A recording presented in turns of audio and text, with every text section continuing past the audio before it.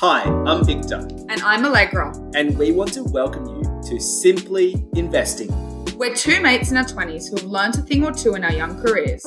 Definitely from making lots of mistakes. And our mission is to simplify investing and give you the knowledge and confidence to kickstart your investment journey.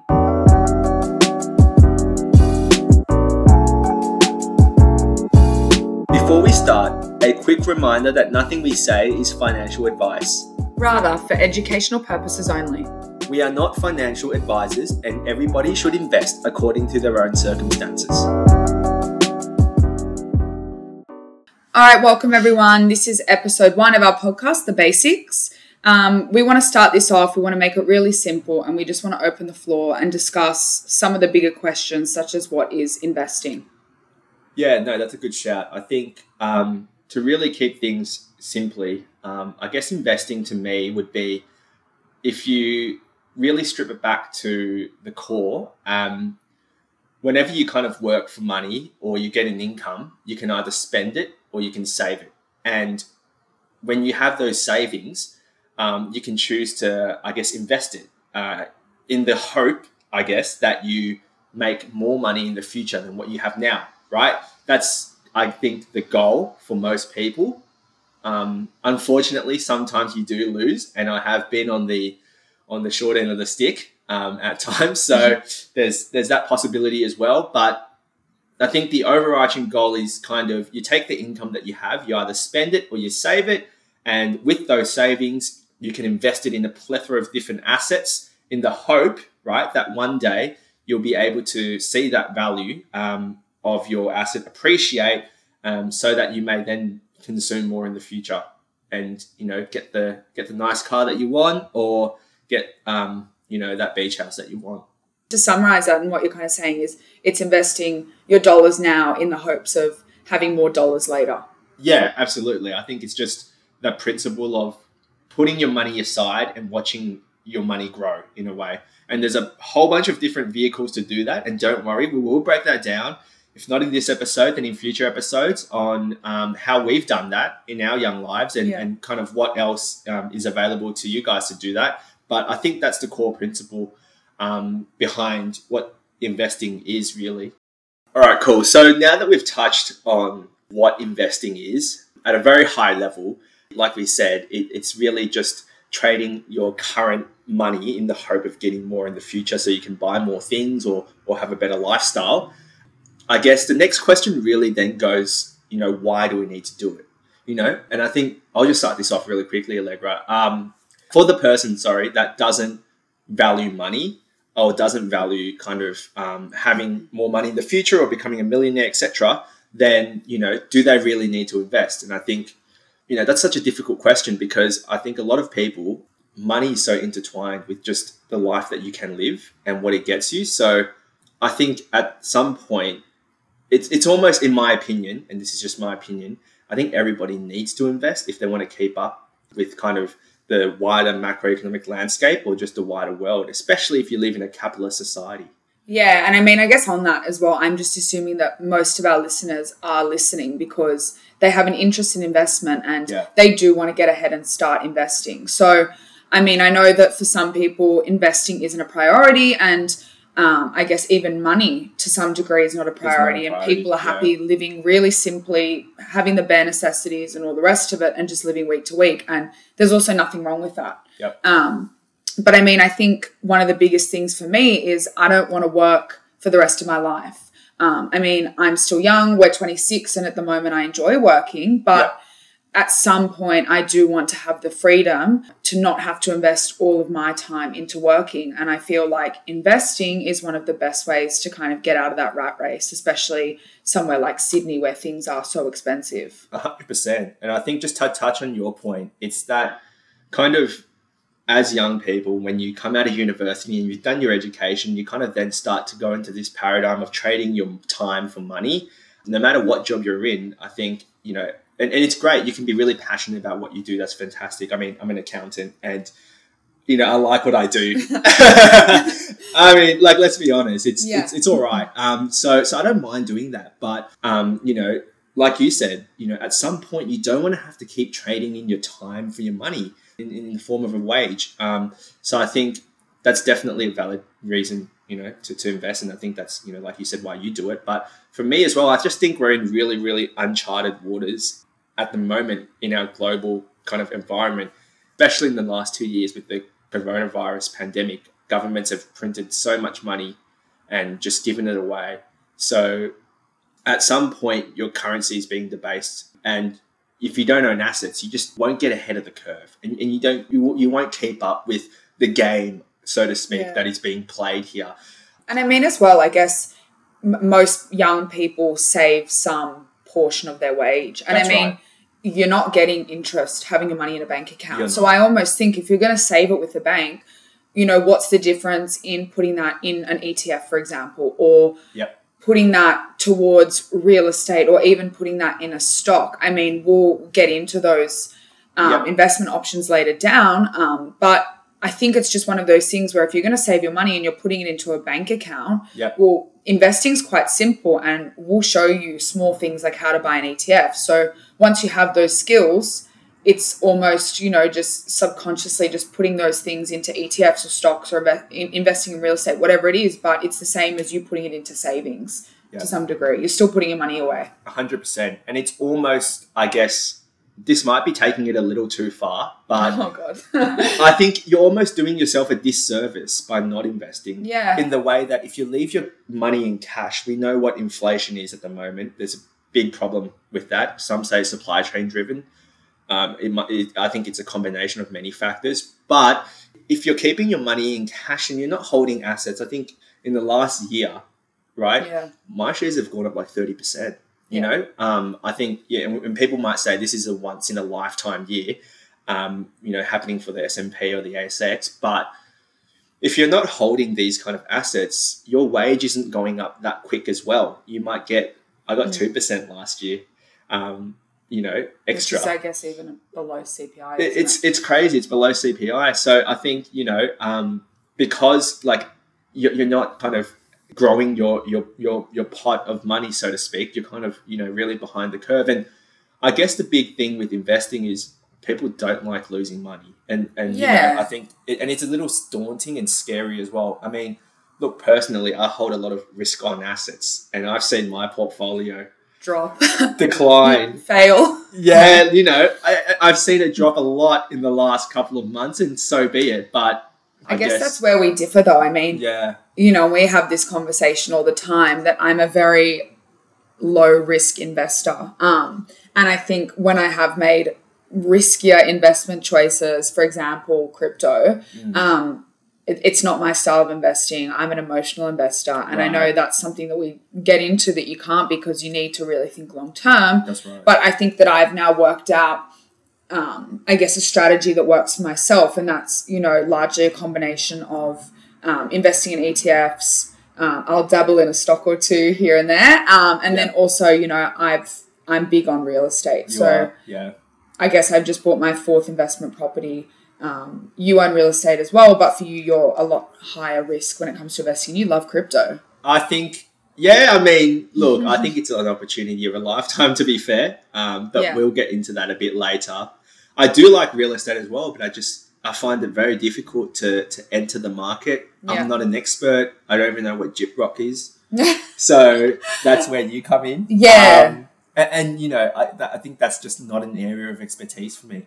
And I'm not saying, I know a lot about digital currencies or anything else, but I feel like I have a bit more competence in that area, hence why I like putting money into that or a particular share or things like that. But I think, maybe that's my learning journey. Sorry to cut you off. I think from our conversations, though, I'd say that, when we first started speaking about real estate to now, I'd say just from those conversations we've had, like, you've learned so much more about what to invest in and what to buy and those kinds of things. And I mean, for you, I think previously interstate wasn't even an option, and now you're looking at buying in Brisbane. Right. So that would be lovely. And I mean, we'll do a larger episode on real estate investing and what to buy and how to buy and all the rest of it. But I think it's not as hard as people think it is. I think it's very difficult. You say it like it's not hard.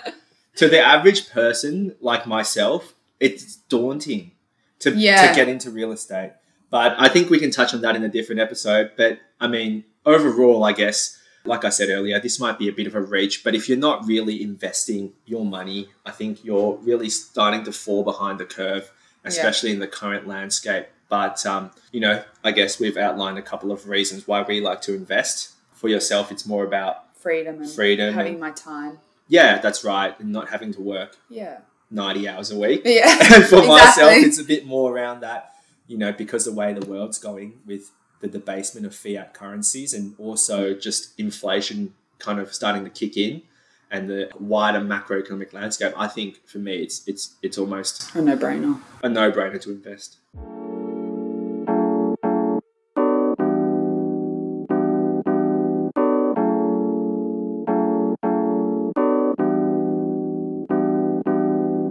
Cool. So now we've touched a little bit on what investing is, why we personally invest, Allegra. Now let's talk a little bit more about, what can we invest in? And we already touched on a little bit of this in the previous segment, but I'm just going to list for our viewers the main asset classes I think that are available to invest in the world. I may miss, a couple because probably I don't have expertise in those kind of fields. For example, commercial property. I wouldn't know where to start with buying a barn or a farm or a warehouse or things like that. But we can start with property, right? Yeah. That's one of the largest, if not, I think, the main asset class. And I think as well, I mean, I can't speak for our viewers and I can't speak for you, but I think even when people do, I know there's a big debate against holding stocks versus properties and the outgoing costs of that. But I think that for a lot of younger investors, you invest in ETFs and stocks and crypto and all the rest of it to then kind of at some point pull your money and put it towards a safer asset class, which in my eyes, in Australia, investing in property is probably one of the less risky options when it comes to investing. Yep. But yeah, I mean, like Victor said, there are so many different options when it comes to investing in property. I mean, the main one that most people invest in is residential. That's right. But then on the back of that, there's industrial, so purchasing a warehouse. There's commercial, so an office space. There's rural, so then buying farmland. And then I guess on top of that as well, there's things that people do like joining syndicates. So a whole group of people bring their money together and invest in land or property together. Is there money in buying a farm or a warehouse, do you think? I mean, I have no idea. Yeah, so I mean, the interesting thing when it comes to industrial is it's similar to commercial, so your yields are quite good. I mean, basically the tenant, when you buy residential, you're paying a lot of the outgoings, whereas when it comes to buying, for example, an industrial warehouse, the tenant pays a lot of the outgoings. The growth that you'll get is probably not as much as residential, but in terms of yield, it definitely, has great returns. Yeah. But then again, if you're looking to buy larger investment properties that are industrial, you probably need more capital. But, buying something like a storage unit is possible for a lot of people. And yeah, it's a great investment option, I think, when it comes to real estate. And I think you touched on it briefly. One of the downsides of investing in property, Allegra, is the fact that you need a large capital as a starting. I do get you can leverage with the bank, and that is also a strength of investing in property, right? Your return on cash is a lot higher because the bank's paying 80%. In most cases of your property value. But even to come up with a 20% deposit for the way Sydney house prices are going, even if we're looking interstate, it's a lot of money that I found it quite difficult to get to begin with. I completely agree. And I mean, I know we'll touch on this further in other episodes, but the first homeowners grant is a great way to get in. I mean, there are so many different grants that the government's introduced when it comes to the first home buyers. For example, you don't need that 20% deposit anymore. Yeah. And I guess that makes it more realistic and more attainable. And I think, once you've gone to the banks and you've kind of worked out your borrowing power or your broker's told you how much, you just really need to look into what you can buy. Yep. And I think buy strategically. I mean, my first investment was at 18. And I bought, and this is all that I could afford at the time. I mean, I bought a 1-bedroom apartment in Bankstown. In hindsight, probably not my I was going to say, how's that going for you? Yeah, so I mean, not my finest moment, but I mean, it worked well for me. I had my 10% saved. It allowed me to put that 10% down on signing the contract, and then I had the 2 years of construction to come up with that second 10%. Right. So at settlement, I had my 20% down, even though I didn't need that because I did actually go through first home buyers. Yep. It gave me that time to kind of save money. And I mean, when I first settled, I think it was 2018, the market was hot. So I pulled 156,000 in equity straight off the bat. So, I mean, in hindsight, it was a good investment. But in terms of unit growth now, and especially off the plan units, it hasn't probably done as well as you. And I think that's a very valid point to your comment about you buying your first place. I mean, I bought my first place, must have been 2 years now. Yeah. And the way I did that was to put money into our next kind of investment class or option, stocks and ETFs. And I dollar cost average, which means just buying a little bit, over a periodic amount of time, and letting compound interest do its job. And what I did was I basically, took the gains from, the stocks that I was investing in and flipped that into property. So I think, we'll definitely kind of talk a little bit more about equities and ETFs because that's a whole rabbit hole to really dissect. But that's a second investment class that is much easier to enter. Yeah, that's right. I remember when I was doing it, there weren't apps, that you could trade for as little as $50 or $100. I think I had to put a couple of grand in to begin with. And the brokerage fees have come down a lot since I started. Yeah, I mean, I guess I kind of, I've always used CommSec as a trading platform. Yeah. But, there's great platforms that have come out of CommSec, for example, CommSec Pocket. Yeah. And I think your minimum investment on that is $50 and brokerage is somewhere around $2. I could be wrong, but I'm, based on a small investment and it goes up from there. But I know that you were saying there's other apps that you can invest in. But I think, I think Superhero is another really good app that's come out. I think it's Perla as well, isn't it? I don't know what that is. Oh, I think it's similar to Superhero. I use Superhero. I think it's great. I think how they've managed to skirt the CHESS settlement system and, do bulk transactions and to keep costs down. I think that's been excellent for a lot of retail investors and a lot of the small guys. I would recommend using Superhero, to be fair. But like I mentioned, equities and coming out of equities, ETFs, which is basically holding a whole bunch of different had a really companies. good way of explaining this. And I was saying, when you go to Woolworths and there's like the best supermarket. And there's, different fruit boxes you can buy. So you can buy, like a box of rock melon, a box of watermelon, and all the rest of it. I said that buying an ETF is kind of like buying a fruit salad. So, I mean, instead of just investing in one company or in one sector, an ETF is actually a combination of a whole number of sectors and companies. And by investing in that, you're not only investing in, say, an Apple or an Amazon, you're actually investing in, a diversified portfolio. Correct. I think is the kind of main advantage of an ETF. Yeah. There are disadvantages as well to an ETF. Some are poorly performing. They charge a high fee, etc. But that's basically another investment vehicle. I actually really like ETFs. I bought my first ETF when I was 18 as well. So I've just slowly been dollar cost averaging and I was able to pull a bit of equity out of that and the capital gains to flip it into property, which was great. But aside from property and stocks, there are also many other investment classes which, look, let's be fair, we're nowhere near experts on this. I mean, bond trading and kind of arbitraging on micro timeframes. Look, that's something I learned in business school. Yeah. But outside of business school, look, I have no idea how to even start with that. And all the different options, pricing models and things like that, derivative trading, black skulls. Look, we're not really going to touch on these other classes. Collectibles as well. I don't really collect any, I guess, vintage items. No, but I know that people, vintage cars, watches, it's all a form of investment. And I mean, if you purchase right, I know that some people are experts in that kind of stuff. And fine art. Yeah, fine art. NFTs. But I think that's more, that's a little bit of a NFTs different... I feel like are a bit more common now, though. I mean, they are. But it's the thing with, I guess, alternate investments is it's only worth what the next person is willing to pay for it. Yeah. And at some point, I'm just going to put this out there because I am big on the digital currency space. Sorry. And I love digital assets. Yeah. But I don't see the value in, NFTs, digital a Bored Ape piece of art. I think a gym bro. Is it? All I'm saying is at some point, that bubble will pop. The economy is going to slow down. We're going to correct, and nobody's going to pay the equivalent of $50,000. how many millions of dollars even Yeah. for a picture of a gorilla. Yeah.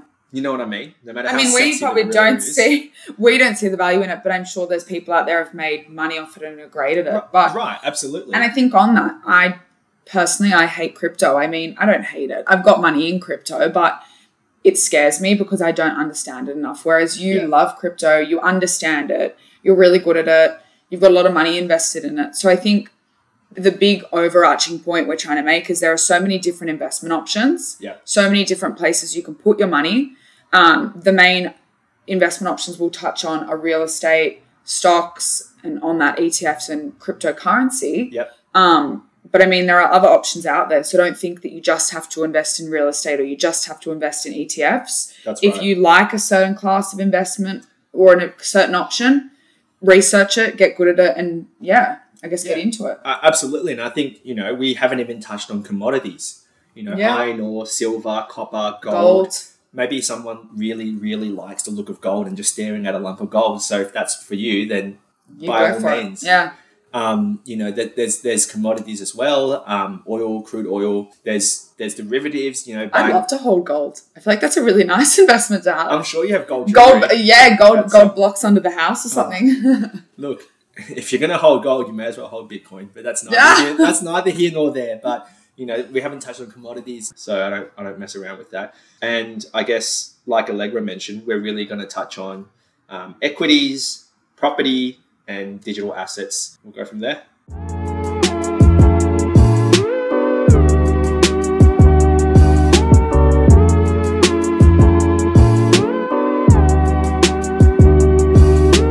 So now that we've kind of covered, the range of different investment options, and told you all which options we prefer, I guess kind of the next question or something that is really important is basically just answering how to get started.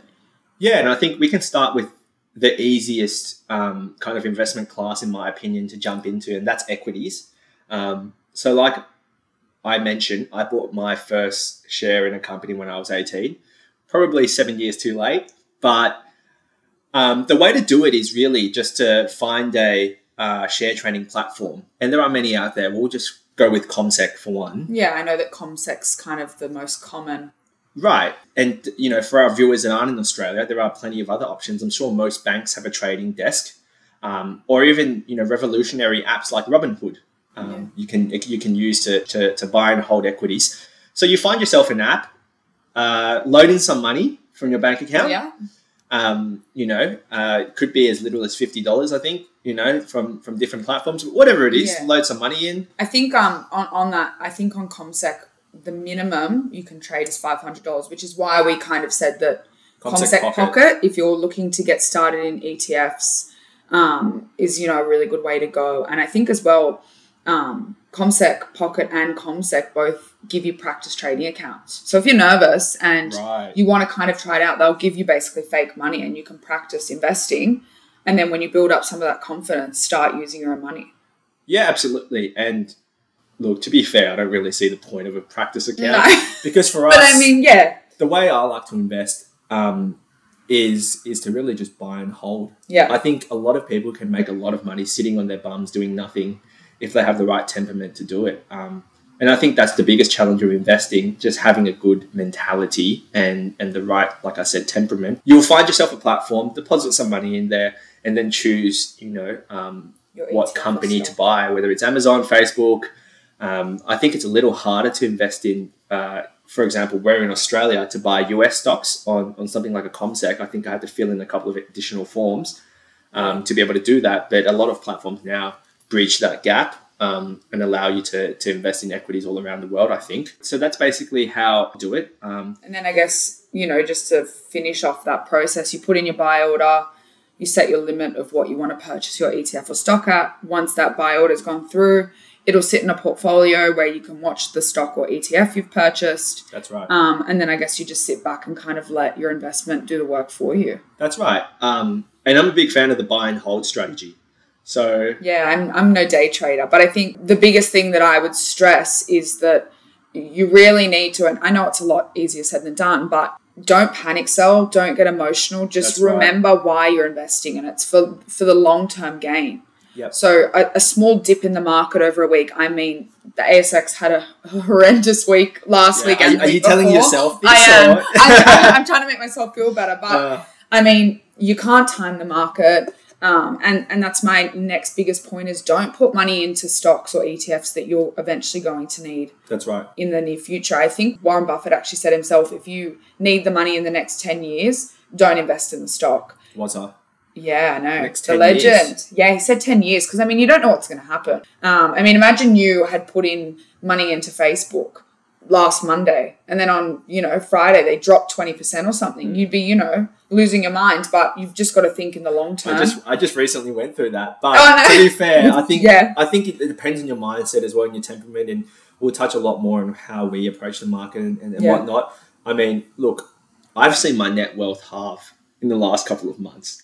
Yeah. It's more of a, you have to really think about what you're investing in. When you're saying in equity, why are you buying Amazon? Do you believe in the network effects of Amazon? Do you believe in its business model? Or, for example, another stock that I've looked at in the past, Maya, right? I learned a lot about the value investing principles back in the day. And, Maya was a very, very attractive business from a financial standpoint in terms of its fundamental price earnings, price book, etc. But what was the future for Maya? Nothing.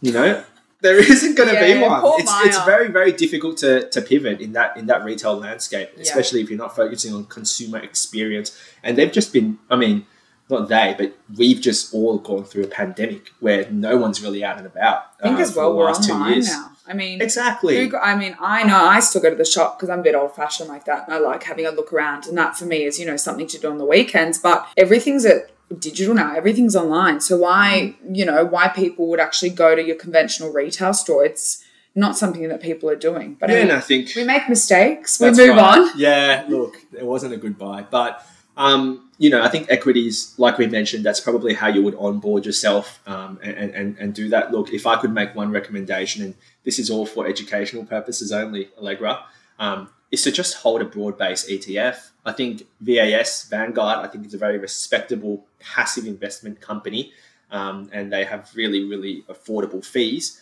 Vanguard Australian shares. We live in Australia. I think that's something, just hold a broad-based market and let the gains compound over 5, 10, 15, 20 years. You can invest in, the S&P 200, the S&P 500, NASDAQ, and then you've got quite specialized ETFs as well. I mean, I hold a lot in Hack, which is, they were working a lot in cybersecurity. That's something that I hold in, but you don't have to go that specific into an industry. You can keep it broad, you can narrow it down. It's all up to you. But I think, back onto how to get started, Victor and myself will do an episode where we'll actually sit and we'll film buying an ETF. So, tune in for that and follow along. If you're not feeling as confident, we'll sit here and buy with you. And do it with you. And I guess just one last point on equities. Look, with an ETF, like I mentioned, I used to love looking at equities and looking at, different companies and different markets and different industries. But now I just hold a broad-based stock. I just don't have time for that anymore. Yeah, no, I've pivoted to other investments. But I've kind of now just put money into something, like I said, like a Vanguard Australian shares. Just hold I think it's the ASX 300 day track. Maybe it's ASX 200. Regardless, it's just a broad-based entire market, and just let the ups and downs come and go, because over the long term, if the country does well, right, which I think it will, then you're fine. And I think as well, once you've got the hang of it, I think even CommSec Pocket, you can just set up automatic investments. So you put in monthly, you want to invest $100, CommSec Pocket monthly will just invest the money for you. And I mean, once you get the hang of it, you can just set something up like that. You don't even need to think about it. And it's all automated. You're just basically dollar cost averaging. Have the money in your account and just let CommSec Pocket and the ETF do the work for you, I guess. That's right. And I guess let's move on to something a little bit more difficult, which is to get started in property. Now, I mean, if I try and simplify this, and I'll talk, obviously the main step is having savings. You can't purchase property unless you have cash. And this I'm talking just for your first property. So, once you purchase a property, you can then start pulling things Like you can pull your equity and repurchase, but we'll get into that later on. So let's say, I've got a couple of friends in this space and we're not getting any younger, right? I think I've got a lot of friends who are ready to jump in and buy their first property or buy a property. Yeah. Let's say I've got the money, right? Let's say, my budget is $1 million and I've got 200 Gs. Wow. 200 Gs sitting in the bank. So I made the LVR. I should be fine. There's other fees like stamp duty, etc. How do I start? Yeah, okay. So I guess you've got your savings ready, right? I think that one of the biggest things, and a lot of people don't understand, and I mean, banks are constantly changing their lending requirements. And there are so many banks out that you can borrow with. So I've had moments where I've wanted to repurchase and I can't finance with one of the major fours. I've used a non-APRA bank. So, you've got your Pepper Moneys, and there's a lot of other banks that aren't the major. And I know it sounds, bad to be sketchy. Telling. Yeah, a bit sketchy, but it's not, Right. So I think let's talk from the perspective of, borrowing with a major bank. You've got your savings ready. I would think the first thing to do, and I'm a big believer in surrounding yourself with professionals who know what they're doing, is either engaging a broker who, they come free of charge. The banks pay them commission for getting you the loan. But that's such a hard thing to do if you don't know anybody that's a broker. I mean, you can Google it, whatever it is, get recommendations. But, I use a broker and he's great. And I can honestly say that he's helped me and I've made better financial decisions when it comes to property because of him. Because he's set up my loans properly. And throughout the whole process, he's just really helped me. So, I mean, if you can't find a broker and you don't know a broker, you can go direct to a bank. You can go direct to your Commonwealth. You can go direct to your, NAB, whatever it is. Yep. So I think the first thing is understanding how much you can borrow. Go in, get pre-approval, even if that makes you feel more confident, but sit down and actually find out how much you can borrow, because there is no point looking at property worth $6 million if you can only borrow $500,000. So this is the first step before you even scope out a property you want to buy. I mean, my biggest question is, even if you have the 20% savings, if you've got 200 grand saved, but you can only borrow 500,000, whatever it may be, there's no point you looking at $1 million property. So you need to, in the first instance, understand how much you can borrow so that you know what you can buy. I feel attacked because that's exactly my situation, and it's quite difficult. Exactly. So, I mean, once you kind of understand how much you can borrow, I guess the next step is, finding something to buy. I mean, that's probably the hardest part of it. I mean, I personally think in Australia, you can't really go wrong when it comes to property. I think it depends. There are some fundamentals. If you look long term, I think you can go wrong. But I have seen, in certain instances. Thanks, Tom.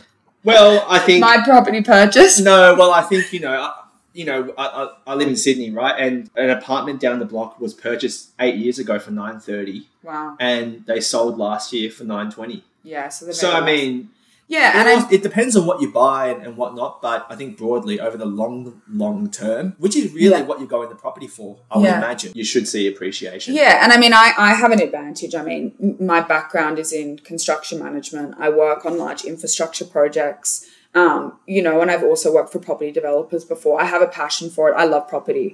So I look at things from a different perspective. I'm always looking at land value is a big thing for me. Land is so important when it comes to Sydney. I mean, we're landlocked. Should I buy another apartment then? No, I don't like apartments, but I do like apartments, if that makes sense. I like apartments that are well purchased. And I think that was my biggest mistake when it came to my first investment. I bought a generic 1-bedroom apartment in an area full of apartments.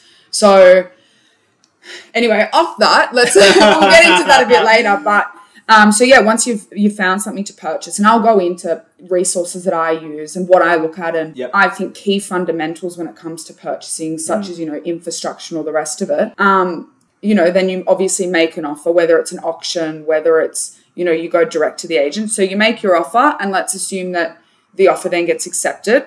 Generally, there'll be 42 days till settlement. So at that point, 42 days. Yeah, for houses. Yeah, that's what I kind of settled off. But you can negotiate longer or shorter settlement. So you'll engage a solicitor. They'll review the contract. If everything looks fine, you'll then go and get your final approval from the bank. Once your loan's sorted, you'll exchange on the property. You settle. And then I would say if it's for an investment, the next big step is engaging a good property manager, putting the tenants in, and then you just kind of let your property manager manage it for you. Do it for you, yeah. Yeah. That's a good shout. Look, I think you've touched on basically everything you need at a very high level to get started with property. Let's move on to digital assets. Now, you might teach me a thing or two here. This one won't be as long as kind of other kind of investment options because it's quite simple. I think to really keep it at a very high level, you need to find yourself an exchange, right? In Australia, I can highly recommend CoinSpot. They have low fees. The spread is a little annoying. By spread, I mean the bid ask, which means kind of how much you have to pay. That's the bid position and how much sellers are willing to sell it for. The ask position, it's a bit higher. Basically, what I'm saying is the price is a little bit higher than what you would see on a trading view chart. Find yourself an exchange. CoinSpot, like I mentioned in Australia, there are plenty. What are some other, I guess, for people who don't know? Binance is the biggest exchange in the world, I think. Or is it FTX? There are many. Binance, FTX. I don't even know if you can trade cryptos on Robinhood. You might. Maybe now. There are plenty. Just, like I mentioned, find yourself an exchange. Yeah. Load some money into the exchange. It is daunting because let's say, for example, you're putting $1,000 into this place called CoinSpot. You know, you're kind of sitting there like, will I ever get my money back? Kind of thing. But it's all safe and good to go, especially because they're regulated heavily here in Australia as well. But find yourself an exchange, deposit some money from a bank account into that exchange, and then click buy. There are some kind of nuances to look at when you buy. You have to look at trading fees. You have to look at kind of, like I said, your bid ask and put your order in. But quite simply told, that's how you would do it. And we'll touch on other elements of digital assets in future episodes. You can really go down a rabbit hole here because once you've purchased some cryptocurrencies, you can start to look at other things to do with it, such as DeFi farming, which is decentralized farming yields, staking. I don't understand any of these things. Yeah, so I need this episode. I need you to explain this stuff to me. Staking your cryptos for APY, which is annual percentage yield. Flipping NFTs on different blockchains. Yeah, you can really, really go down a wide rabbit hole there. But I guess simply, when it comes to buying, it's similar to a stock. Download your trading platform, depositing money, and then purchasing your coin of choice. That's right. And quite simply. And I keep things mostly simple. I only dabble in kind of some of these, microcurrencies and yields and try and find high yields just for a bit of fun. Yeah. Most of my holdings is just buy and hold. Yeah. Or in the crypto space, they say hodl. Hodl. Which is hold on for dear life. Which you kind of have been doing at the moment, haven't you? Yeah, look, kind of that's so I like to just keep things simple and go from that. And, we can go into more of the regulatory issues surrounding crypto from a taxation standpoint and things like that. But to put it quite simply, to get started, find yourself an exchange, deposit some money in, just like you would with a share-based exchange, and put your order in. And hodl. Hodl. Yep.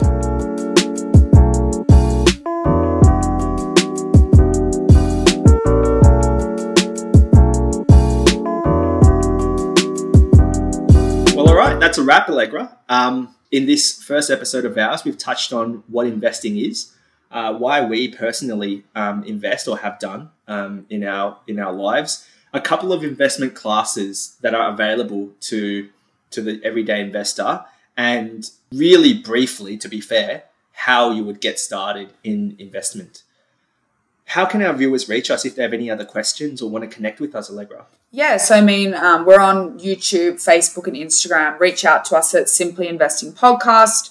Give us a follow, ask us any questions, send us a DM. And we also, post a lot of stuff that's relevant to the podcast and investing as well, which hopefully will help other investors. Fantastic. And look forward to next time where we'll be talking about a couple of the common investment myths or a couple of concerns that kind of we've heard in our everyday lives on Simply Investing.